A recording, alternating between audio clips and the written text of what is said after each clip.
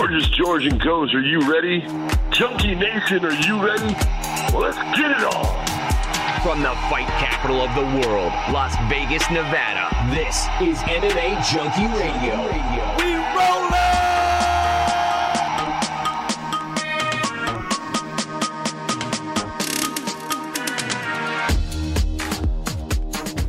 What is going on, Junkie Nation? Gorgeous George and Goes are back with another stellar episode here for your enjoyment. We're going to cover Bellator. They had a show in Milan, Italy.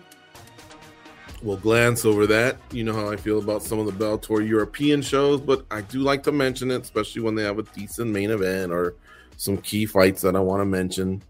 UFC, they had a fight card. They weren't much better, let me tell you. Yeah, there was some good fights. I enjoyed it, but telling you, man, there's this big drop off from pay-per-views to some of these fight nights, and especially when an unfortunate incident takes place in the main event. I'm sure you all know by now, Calvin Kattar and Arnold Allen. That one was, But Jake Paul did fight Anderson Silva, and say what you will about low-level boxing or high-level celebrity boxing or whatever this is, the influencer versus past their prime athletes, who knows? That fight was pretty exciting. Scores were everywhere. But in the end, Jake Paul stays undefeated. So we'll go over that as well. So we'll be right back to reset things up and have a great show. All right, folks. MMA Junkie Radio on a Monday, October 31st. Happy Halloween.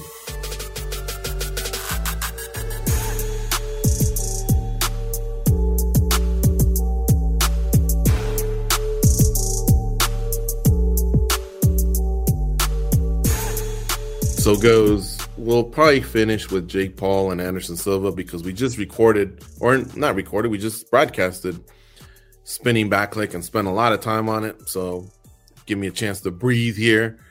But we didn't talk about Calvin Kattar versus Arnold Allen, and we should have. This fight had all the potential to steal the show on Saturday. That goes for, obviously, Bellator, the boxing match, and just be talked about as a fight that matters. You know, maybe Volkanovski shouldn't be moving up because so-and-so rose to the occasion. Instead, we had another letdown, an injury that started in round one. It definitely ended in round two. Calvin Kattar, knee injury. We still don't know all the details, but he looks like a pretty serious one. And Arnold Allen, of course, is the winner. Didn't want it that way, but there you have it. Now, remember, we had Ortega. He had an injury, right? Rakic, earlier in the year, he had an injury. We had another one, too, in the light heavyweight division. I'm blanking on it. But anyway, we just been really, really snake bit in terms of, you know, injuries hurting our main events.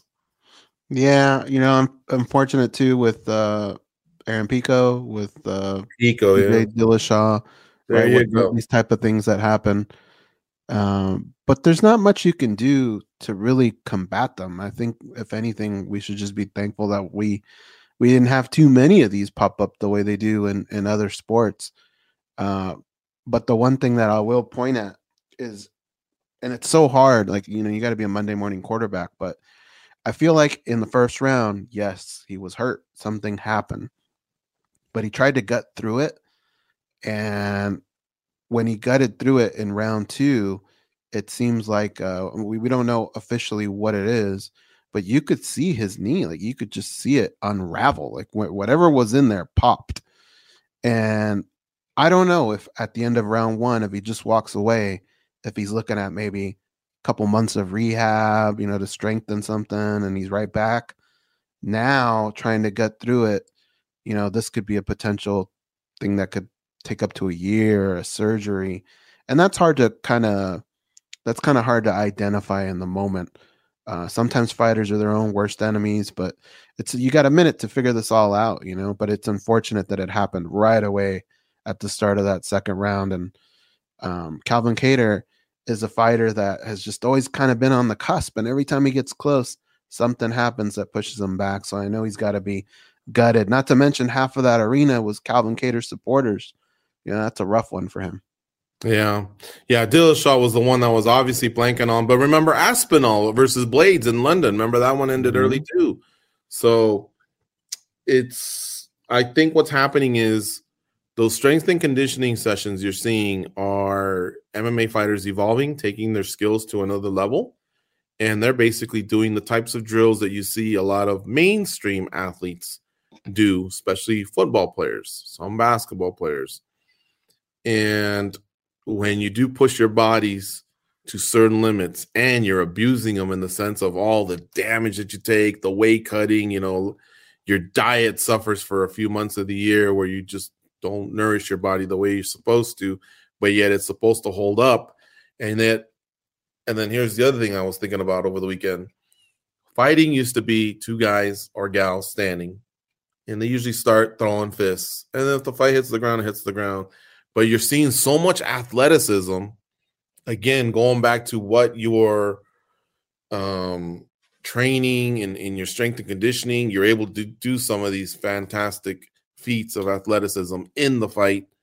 And when you do, sometimes your body just explodes and it's too much for the tendons and the ligaments.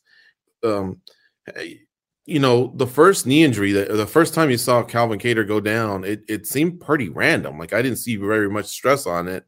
And then even the second time he got kicked on the other leg. And then that's when the knee gave, you know what I mean? So you see it in football all the time. Somebody will be running and then boom, the pop is there. I don't think it's necessarily that sprint, that cut. It's probably just wear and tear from off season and training and practice, and in the game, you explode at the right time. Your muscles want to do something spectacular, but like I say, I don't know if we were created to put that much stress on certain ligaments and tendons. I don't think we were. And it's really unfortunate. These guys have to push their bodies so far, and what sucks is the big paychecks don't come till later, so they do this for most of their life. And then once that body's starting to go downhill is when they're really reaping the benefits. So that's what makes them push even longer than probably what they have to. But the stress of preparing for a mixed martial arts fight is just tremendous compared to other sports. Yeah. And there's different levels, different degrees, different, the severity of these injuries. When Calvin Kattar went to the corner, he goes, what, I could hear his coach, Tyson Chartier, tell him what happened. And he goes, I don't know. He goes, he was still kind of trying to figure it out himself. So some people will say, well, Conor McGregor fought with a torn ACL in the Max Holloway fight. And Max Holloway, by the way, I think fought with a high ankle sprain or something pretty bad as well. They gutted it out. True. There have been some fighters with no ACL to start to fight and do well.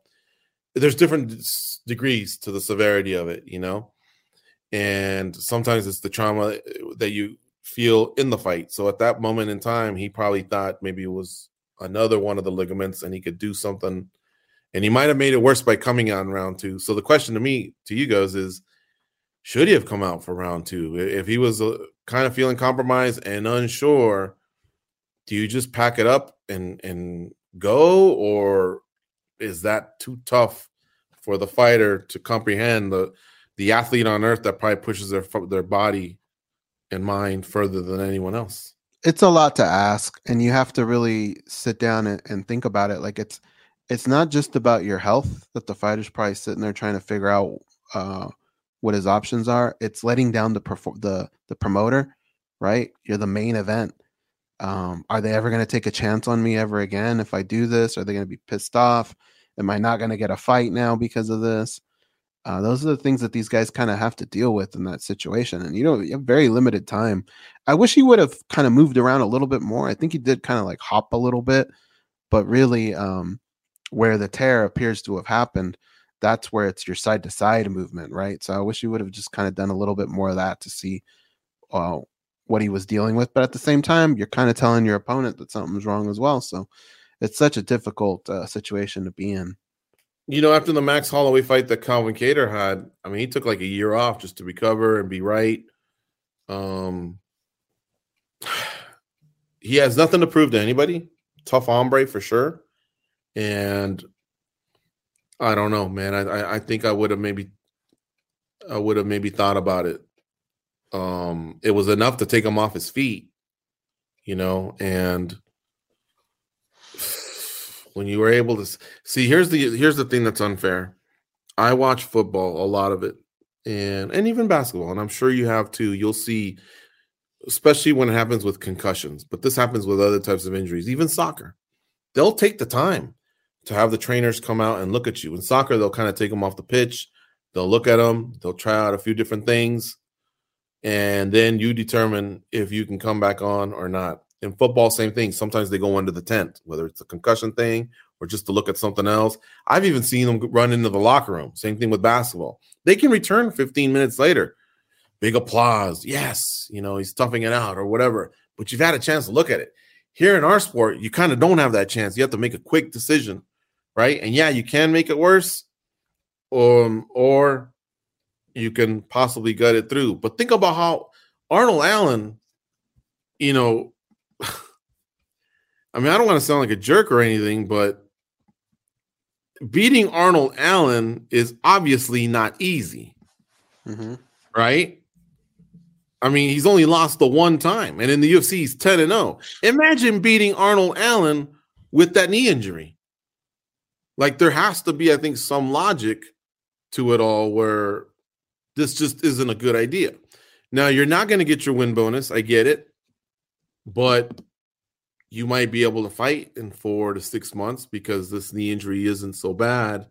Now you might be out for a year. I don't know. It sounds like I'm shitting on him and the team. I'm not trying to do that. I'm trying to just, hopefully, to anyone that listens to this show that is associated with a fighter or a coach or anything like that in the future, thinks about these things because we're still evolving our sport. I think we still learn from 1 year to the next, and I'm gutted for the guy. I've always thought Calvin Kattar could be a champ because I really believed he had some of the best hands in the division, and he was very charming. I thought he could be a star for the UFC. But, he's taken a couple losses here and there. This one's really, really going to hurt him because what happens is when I originally thought that was 5 years ago, and now obviously you start climbing up there in age, and let's face it, it's usually a younger man's sport. Now, that said, I want to congratulate Arnold Allen for what he's done. Again, incredible. We've seen this guy since Cage Warriors, so he's been on our radar for a while. But, man, I really thought this was going to be a good fight,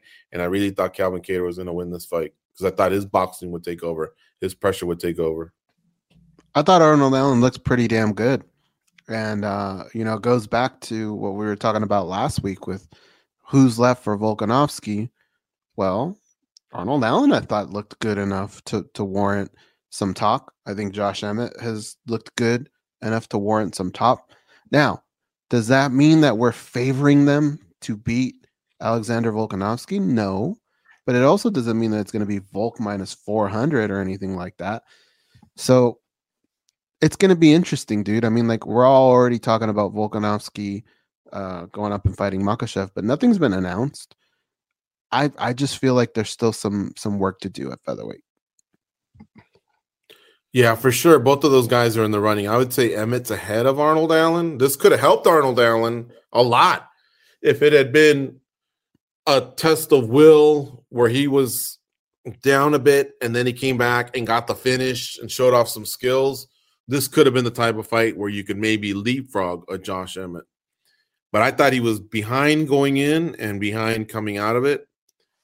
And, I know Yair Rodriguez doesn't have as long as of a path to get to the title because he's just Yair Rodriguez. He's popular.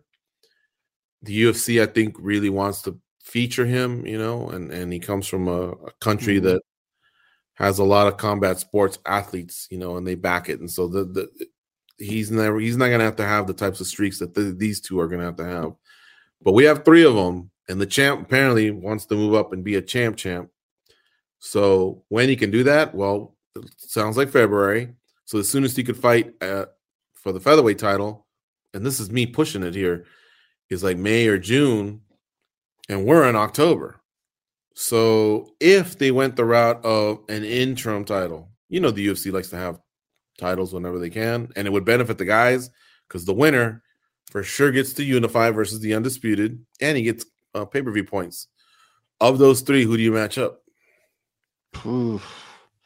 Well, location has a lot to do with, but I'm more of a guy that I just feel like there are moments where people can bypass people in rankings and stuff. It's gonna happen, but I don't think you can avoid streaks, you know. And two guys, Arnold Allen and Josh Emmett, have pretty decent ones. I feel like Emmett is ahead of him just because of the level of opposition and the way he's looked. So I guess I'd favor Emmett in this one. Mm-hmm. Emmett over Allen. Yeah. And you would leave Yair Rodriguez off to the side. Mm-hmm. Oh, wow. I thought for sure you'd match up Yair against one of the two. I think I'd go Yair versus no. Emmett. Yeah. No. Whatever's left over, I would try and match them up. Yeah. Well, look, I guess I really do like Volk's hustle. He broke his hand. I mean, look at, for example, Aljamain Sterling. He's saying, I deserve it. I'm not fighting until June. I disagree with that. Why do you deserve it? Sure, you fought hard, your camp, all that stuff. That's nice. And you've been in the UFC for a long time. But part of being the champion is kind of defending it. And you got Henry Cejudo barking at you, and you got Sean O'Malley barking at you. And we're giving you a pass that you don't even have to fight Dvalishvili, who's one of your best mates, right? Mm-hmm. You also got Chito Vera right behind. So why June? Like, I'm thinking you can have all the holidays off, and you don't need to go to Perth, Australia. You just went to Abu Dhabi.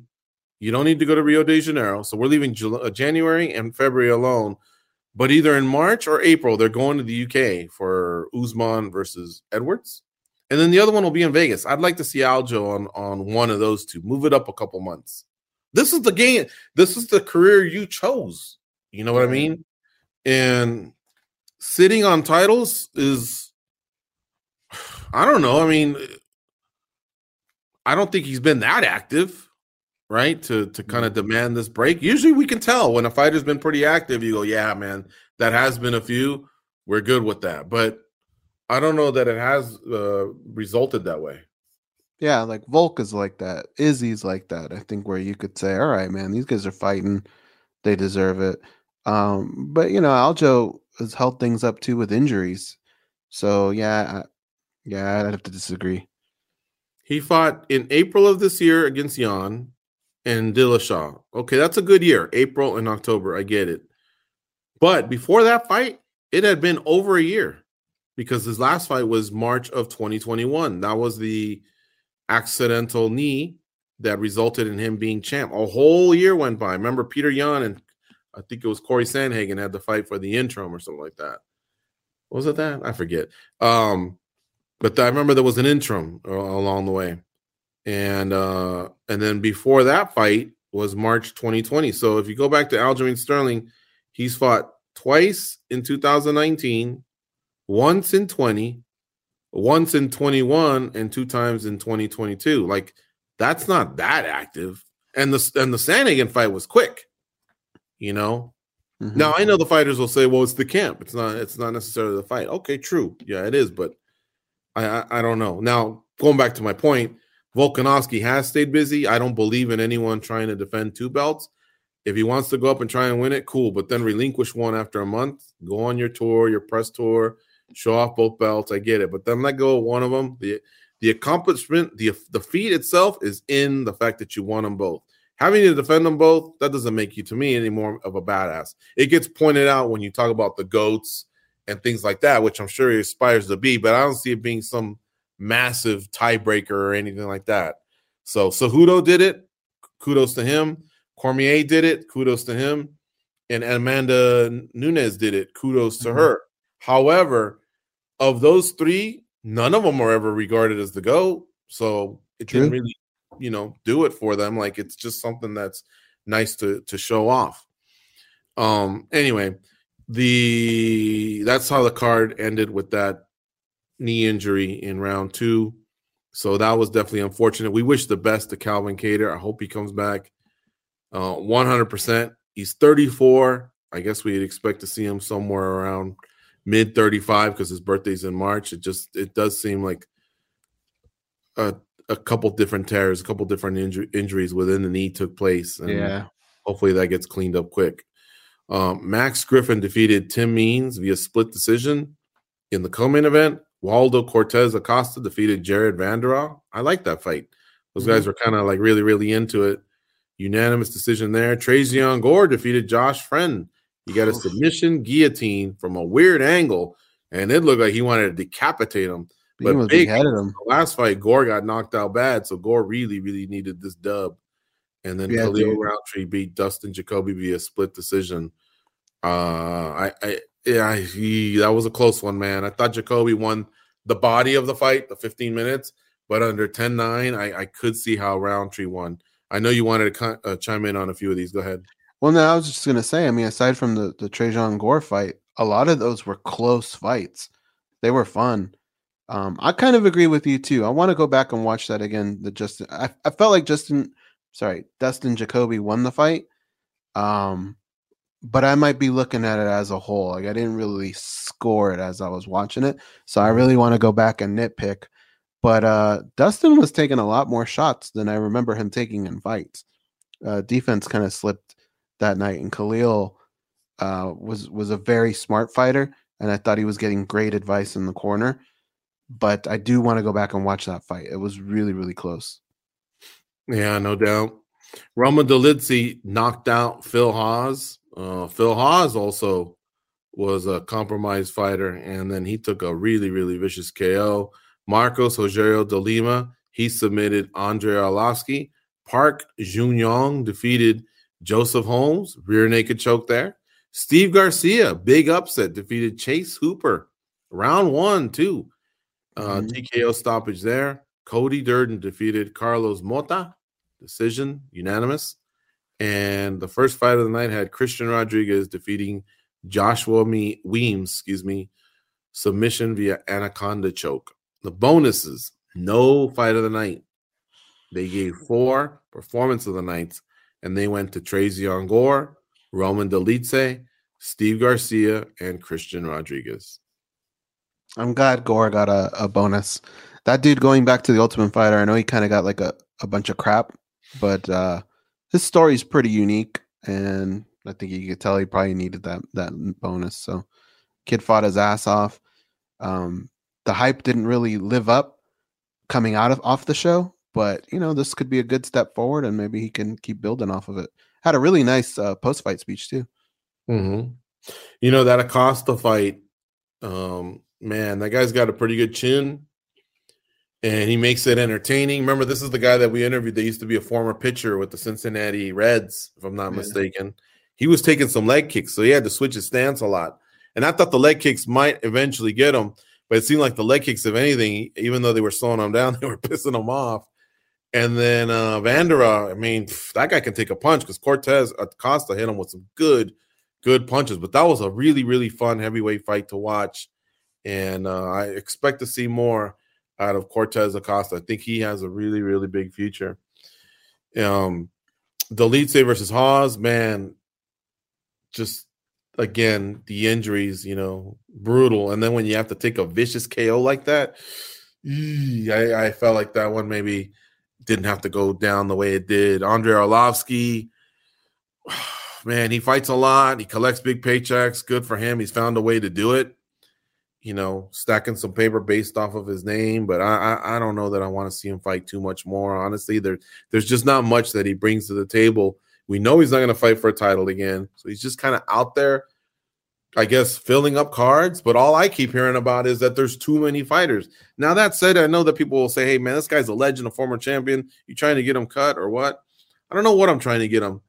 But what I can tell you is this is just not the Andrei Arlovsky that I remember. It's a big paycheck, too. Definitely a point fighter. And I don't know that there's much added to the card because he's on it. So I feel like he's a body that they need, that they use, which almost goes against what I keep hearing, that the roster's too packed and there's too many fighters. But I wonder if there's too many fighters asking for certain paydays and they're not getting it. So they keep kind of going back to their old reliables, It's a really big contract that they got to pay out. for a guy like Andrei Arlovsky per fight. So I don't know, man. Like I'm happy because I think back to like remember just running into him like at MGM, just playing poker, like even in Anaheim. Like this is a long ass career that he's had. So I'm glad that he's making good money because he probably should have been making this money back then, where at a certain time he was helping carry the UFC. So I'm glad he's getting it. But yeah, you just never know when that last shot's going to be that's going to really change your life. And I don't know that that's worth it. I have to believe in the last couple of years, he's stacked up a lot of paper. Probably got a nice little paycheck over there at Affliction too. Hopefully he's got a lot of money, but you just never know when that last shot's going to be. Yeah. I don't know. He just keeps popping up on these cards and fighting somebody, and the fights are usually pretty close. But to me, it looks like he knows the system. He knows how to get wins, and I mean, in a way, like I say, good for him, but I don't know that much other than that is being accomplished. I don't know if the UFC is really gaining much or what. By the way, on MMA decisions, it was 29-28 Jacoby, unanimous. Oh, sorry, there was 2 for Roundtree. No. But there was about another 12 or 14 for Jacoby. So just pointing that out. Chase Hooper, I saw this in the chat during Spinning Backlick, said the UFC should cut him. This guy's kind of unique because obviously he looks like a bookworm, right? That turned to fighting. And there's times when this guy goes out there and he actually looks pretty good, and because he's young, I keep thinking, man, this guy's going to turn the page. What he reminds me of is kind of like Joe Lazon, kind of like the IT geek of The Office, but he can basically whoop on everyone. Yeah. But Lazon's kind of a lot further along, obviously started by beating Jens Pulver, a former champion, but he was winning key fights along the way. Chase Hooper still occasionally drops fights. I mean, Steve Garcia, I thought he should have beaten Steve Garcia. Like he would be the king of the Fries fighting championship or something. Yeah. Right? He just doesn't have the luck. And the UFC, you could tell they like him, and I think they try and put him in matchups that are somewhat favorable, but it's just not working out. Exactly. Garcia was 1-2 going into this fight in the UFC, so he needed this. If not, he would have lost. But he took out Chase Hooper, so that might have gotten him a new contract. I don't know. Usually they're 4-fight contracts when you're at their level. But good for them. Any final thoughts on UFC? Yeah, it was just an okay card. A lot of people were kind of shitting on it. I thought the main card was fun. That was pretty good. But it got outshined that night. Yeah, it was just if it wasn't for college football, I think, and maybe Paul Silva later on, it probably can just be there and we'll all go, okay, cool. What are you doing Sunday? But, you have so much going on with the World Series, college football, NHL, and NBA started up again. And then obviously the world turned on again. So there's so much to do, concerts and Halloween parties and, time with the family. There's just a lot of forms of entertainment. So when you're shoving something at us, like I say, I feel like I'm turning on. I feel like I'm turning on. When you go to DirecTV, you usually go to ESPN, and then you go to ABC and Fox and Turner or TNT. I don't know, whatever, Showtime. I feel like I'm watching Bravo channel and I'm watching Boston College versus Virginia Tech. Notice I didn't say Appalachian State or anything like that. But I'm watching two teams back east that aren't in the top 25, that some years they are, some years they're not, that have produced some athletes from time to time. But really, like if you just told me, I heard Boston College beat Virginia Tech 30-30 or 30-29, I'd go, oh, and not ask you a follow-up question or anything like that. I feel like that's what some of these UFC cards are, with like Araujo and what's her face, Grasso. I mean, maybe Grasso's a little closer to the title shot, so her fight mattered. But man, then you get back to a pay-per-view, and you see what happened in Abu Dhabi, like that's what I'm all about. You know what I mean? I'm becoming an MMA snob again. Yeah. It's not the worst thing, but I mean, remember, you're trying to pull us away from other stuff, and that's not to start on paper, it's not the card to do it. And then the way it played out, plays out over the entire day. That card just gave you too many pockets to walk away. Yeah, true. Bellator had something earlier on in the day. Adam Piccolotti, everybody thought he was going to win. He lost to Mansour Barnawi. He got choked out in round 2 of the main event. Fabian Edwards defeated Charlie Ward. Fabian Edwards is a recent guest of ours on MMA Junkie, and that's the brother of Leon Edwards, the UFC welterweight champion. Tim Wilde defeated Saul Rogers. I'm sure a lot of you remember Saul Rogers from The Ultimate Fighter. That was the Faber and McGregor season, if I'm not mistaken. So other than that, I didn't see too many other names that I guess I want to spend too much time covering. You know, we love Bellator when they have their best fighters going. Okay, cool. But Bellator kind of falls into the same umbrella for me as these UFC fight nights that just, I don't know, they lack something. Yeah. Especially when they go, I mean, not always when they go overseas, but man, there's certain countries that when you know they're going there, it's just not enough, guys. No, a bet will change anything. You put $100 on one of these fighters, you'll sit on the edge of your seat. You know, a bet changes everything, right? But if you're not doing that, like, just tell me later. Tell me who won. Like, I'm good. Let's get to Jake Paul versus Anderson Silva. So it happened. This guy's not out of our lives. Danny Segura on SBC said some interesting stuff. It really has become, this guy's just picking apart our sport. First, he bashes fighter pay. He comes at Dana White, and then he trashes the retired fighters. And each time we all keep thinking, nah, this one's going to do it. This one's going to do it. Anderson Silva didn't get it done. I thought he was going to get it done because I thought Anderson, the boxing that I've seen him done has been at a higher level than the boxing I've seen from Jake Paul. Yet here we are.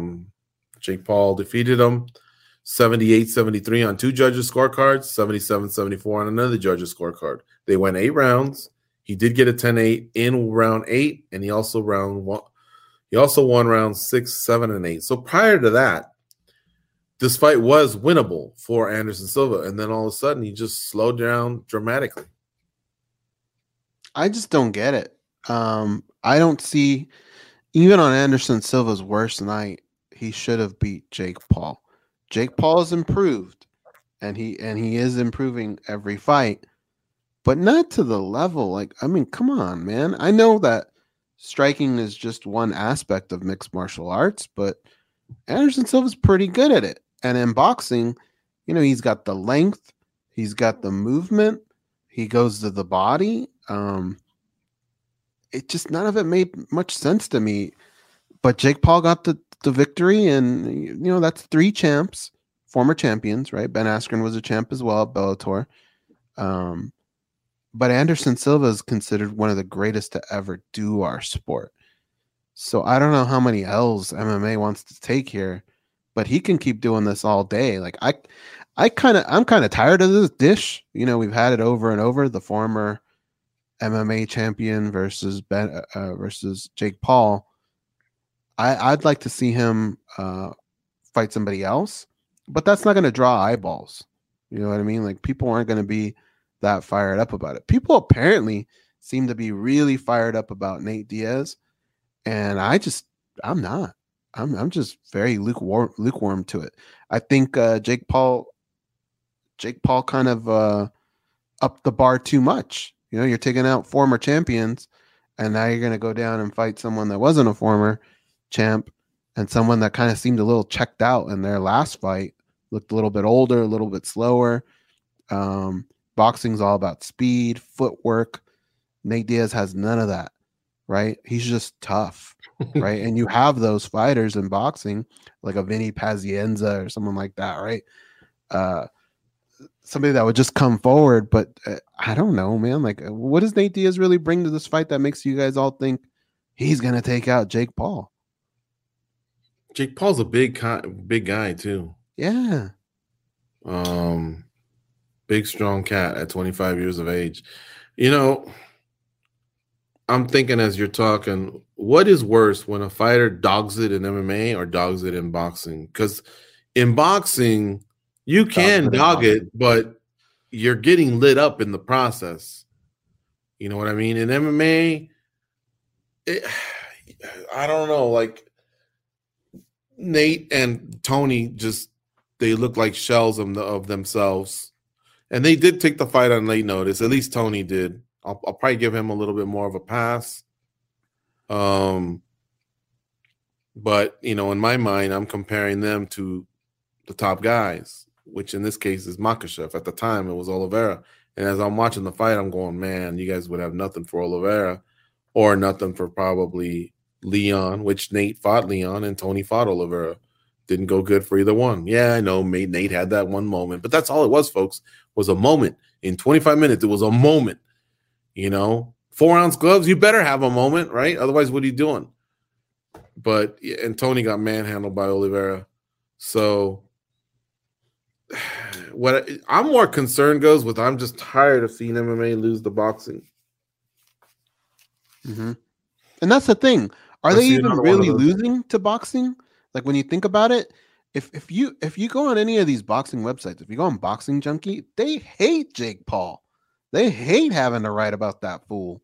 So even that, like, I don't even know what he really represents. Like Danny Segura was talking about it on SBC, like the crowd. I don't know that Jake Paul is really that good for boxing. I don't think he's bad for boxing, but I don't think he's great for it. Like I don't see these same people going, now I'm going to watch Lomachenko fight. Like, they're not doing that. What Jake Paul is presenting is almost like a different sport. I don't know that there's that much crossover. I'd argue to say the fucking Creed movies probably do more for boxing than Jake Paul, I think. Like, I could see somebody watching a Creed movie and going, I want to get in the gym and train, or I want to tune into some boxing. Like, this to me is like Celebrity Deathmatch, you know, only with real people. Yeah, I hear what you're saying. However, Showtime ain't run by a bunch of dummies. They're paying this guy something to be a part of it. So that must mean that when he fights, eyeballs are brought to the sport. Yeah. And that benefits them when they have the higher level boxing. I think that's what they're thinking, you know. Now, it could be that some of these YouTube fans, these younger kids, just tune in for Jake Paul and then they don't give a shit about anything else. You know, that's what I think. I thought Terrence Crawford would get booked against Earl Spence Jr. I mean, boxing sometimes just is their own worst enemy. They can't even make the best fights happen. You got Fury versus Chisora or whatever. You know, they took forever for Triple G and Alvarez. Took forever for Mayweather and Pacquiao. So I think boxing can use Jake Paul to a certain extent for the eyeballs, for the attention. So I don't think he's bad for boxing, but he ain't gonna do this forever, you know. So I don't know. We're talking about it, and I'm just disappointed. I thought Silva was gonna get one back for MMA, and he didn't. I thought Woodley, when he went to a split decision in the first one, in the second one he would do better, but then he gets fucking iced and knocked out. So whatever. I've kind of become a little bit of a fan of Jake Paul in the sense that I do like that he marches to the beat of his own drum. And McGregor and Dana White, they've butted heads with him, but he holds his own because he's rich. He's rich, popular, and undefeated, you know. So I don't know. Now, here's what's the worst. The ultimate trump card is that if McGregor and Paul met on the streets, it's not going to go good for Paul. It's not going to go good for any boxer versus an MMA fighter, but that don't happen. You know what I mean? So for now, it's like you hear the story of Floyd Mayweather trying to scoop up Aljamain Sterling's girlfriend, and Aljamain, or now his fiance, was going to check him and set him straight, and that's what would happen. But there is no story of of where that happened. You know, for one, Floyd's surrounded by 8 beefy dudes, so I don't think it would get to that. But yeah, I mean, sometimes we just kind of look like this, like the B side, like a bunch of punks on the side, when in reality, we're the baddest motherfuckers on the planet. Yeah, I don't get it. I really don't. Yeah. Well, Diaz has a 3-month window where he can't negotiate with anyone else, if I'm not mistaken. And then there's like an extended period of time after that where the UFC can match offers. Now, what the UFC can do is just waive it and go, nah, you're free as of today. I think they did that with Askar Askarov, UFC flyweight. He just said, I got to get healthy. I keep missing weight. And they said, okay, with 1 fight left, we'll let you go. But I don't think the UFC is going to do that with Nate Diaz. So what I'm getting at is don't expect Paul versus Nate Diaz on January, Super Bowl weekend. I think it's going to take a little bit longer, but I think eventually we are going to get it, and it's going to be a big fight. And unfortunately, before Diaz's last fight and this recent Jake Paul fight, I thought Diaz all day, and now I think Jake Paul's going to get him, and that kind of makes me mad again. Yeah, because we're all going to fall into the same trap. It's going to be fun. It's going to be exciting. Woody's kids, Logan, Marcus, and other kid. Why am I forgetting his name? Lucas. They'll probably be into it, right? But none of them are going to tune in the next week to Friday Night Fights or anything like that. It's its own entity is really what it is. But I just don't see Nate Diaz with too much of a chance to win this fight at all. Yeah. All right. Folks, we're going to get on out of here. I know we gave you a long one there with Ben Askren in that interview that we had last week, so we're going to go a little bit shorter. Plus, I'm running a little bit on fumes. I just got my booster, and been a long day, and we just did Spinning Backlick. But as always, we wanted to deliver Junkie Radio to you the way we have for the last 15-plus years. And as always, we'll always say this. Thank you for the support. Thanks for tuning in. Thanks for sharing the show. Thanks for the feedback. Thanks for your friendship, especially the ones we've gotten to meet up close, the ones that have stopped by the studio one time, whatever. It all means a lot to us. So thank you, thank you, thank you. We're going to see you all on Thursday. I'm sure we'll have a lot more to talk about. Some big fight cards coming up. I'm really getting excited for the one in New York. A couple title fights there. So anyway, things will get better, folks. Shout out again to Calvin Kattar and his team. Hopefully they find out today that it was maybe the lesser of the severity when it comes to the knee injury. He's a really, really nice kid, and I wanted to see him shine on Saturday night. Happy Halloween. Go out and be a champion. Take care.